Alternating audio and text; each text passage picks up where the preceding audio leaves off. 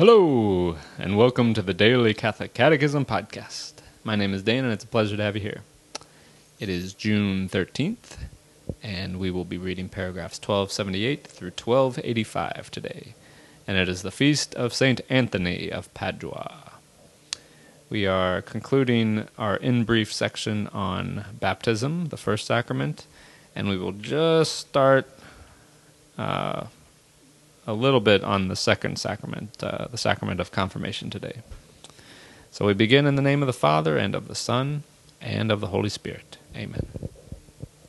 The essential rite of baptism consists in immersing the candidate in water or pouring water on his head, while pronouncing the invocation of the Most Holy Trinity, the Father, the Son, and the Holy Spirit. The fruit of baptism, or baptismal grace, is a rich reality that includes forgiveness of original sin and all personal sins, birth into the new life by which man becomes an adoptive son of the Father, a member of Christ, and a temple of the Holy Spirit. By this very fact, the person baptized is incorporated into the Church, the body of Christ, and made a sharer in the priesthood of Christ.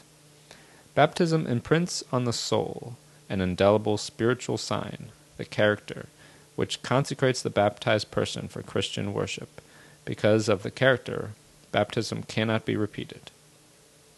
Those who die for the faith, those who are catechumens, and all those who, without knowing of the Church, but acting under the inspiration of grace, seek God sincerely and strive to fulfill His will, can be saved even if they have not been baptized. Since the earliest times, baptism has been administered to children, for it is a grace and a gift of God that does not presuppose any human merit. Children are baptized in the faith of the Church. Entry into Christian life gives access to true freedom.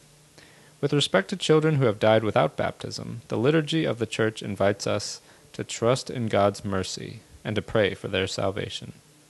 In case of necessity, any person can baptize, provided that he have the intention of doing that which the Church does, and provided that he pours water on the candidate's head while saying, "I baptize you," in the name of the Father, and of the Son, and of the Holy Spirit. Article 2. The Sacrament of Confirmation. Baptism, the Eucharist, and the Sacrament of Confirmation together constitute the sacraments of Christian initiation, whose unity must be safeguarded. It must be explained to the faithful that the reception of the sacrament of confirmation is necessary for the completion of baptismal grace. For by the sacrament of confirmation the baptized are more perfectly bound to the Church and are enriched with a special strength of the Holy Spirit. Hence they are, as true witnesses of Christ, more strictly obliged to spread and defend the faith by word and deed. Thus ends our reading today from the Catechism of the Catholic Church. The website is dailycatholiccatechism.com, and you can email me at dailycatholiccatechism@gmail.com. God bless you all, and may these teachings handed down by the apostles of Christ strengthen your faith and lead you to everlasting life. Amen.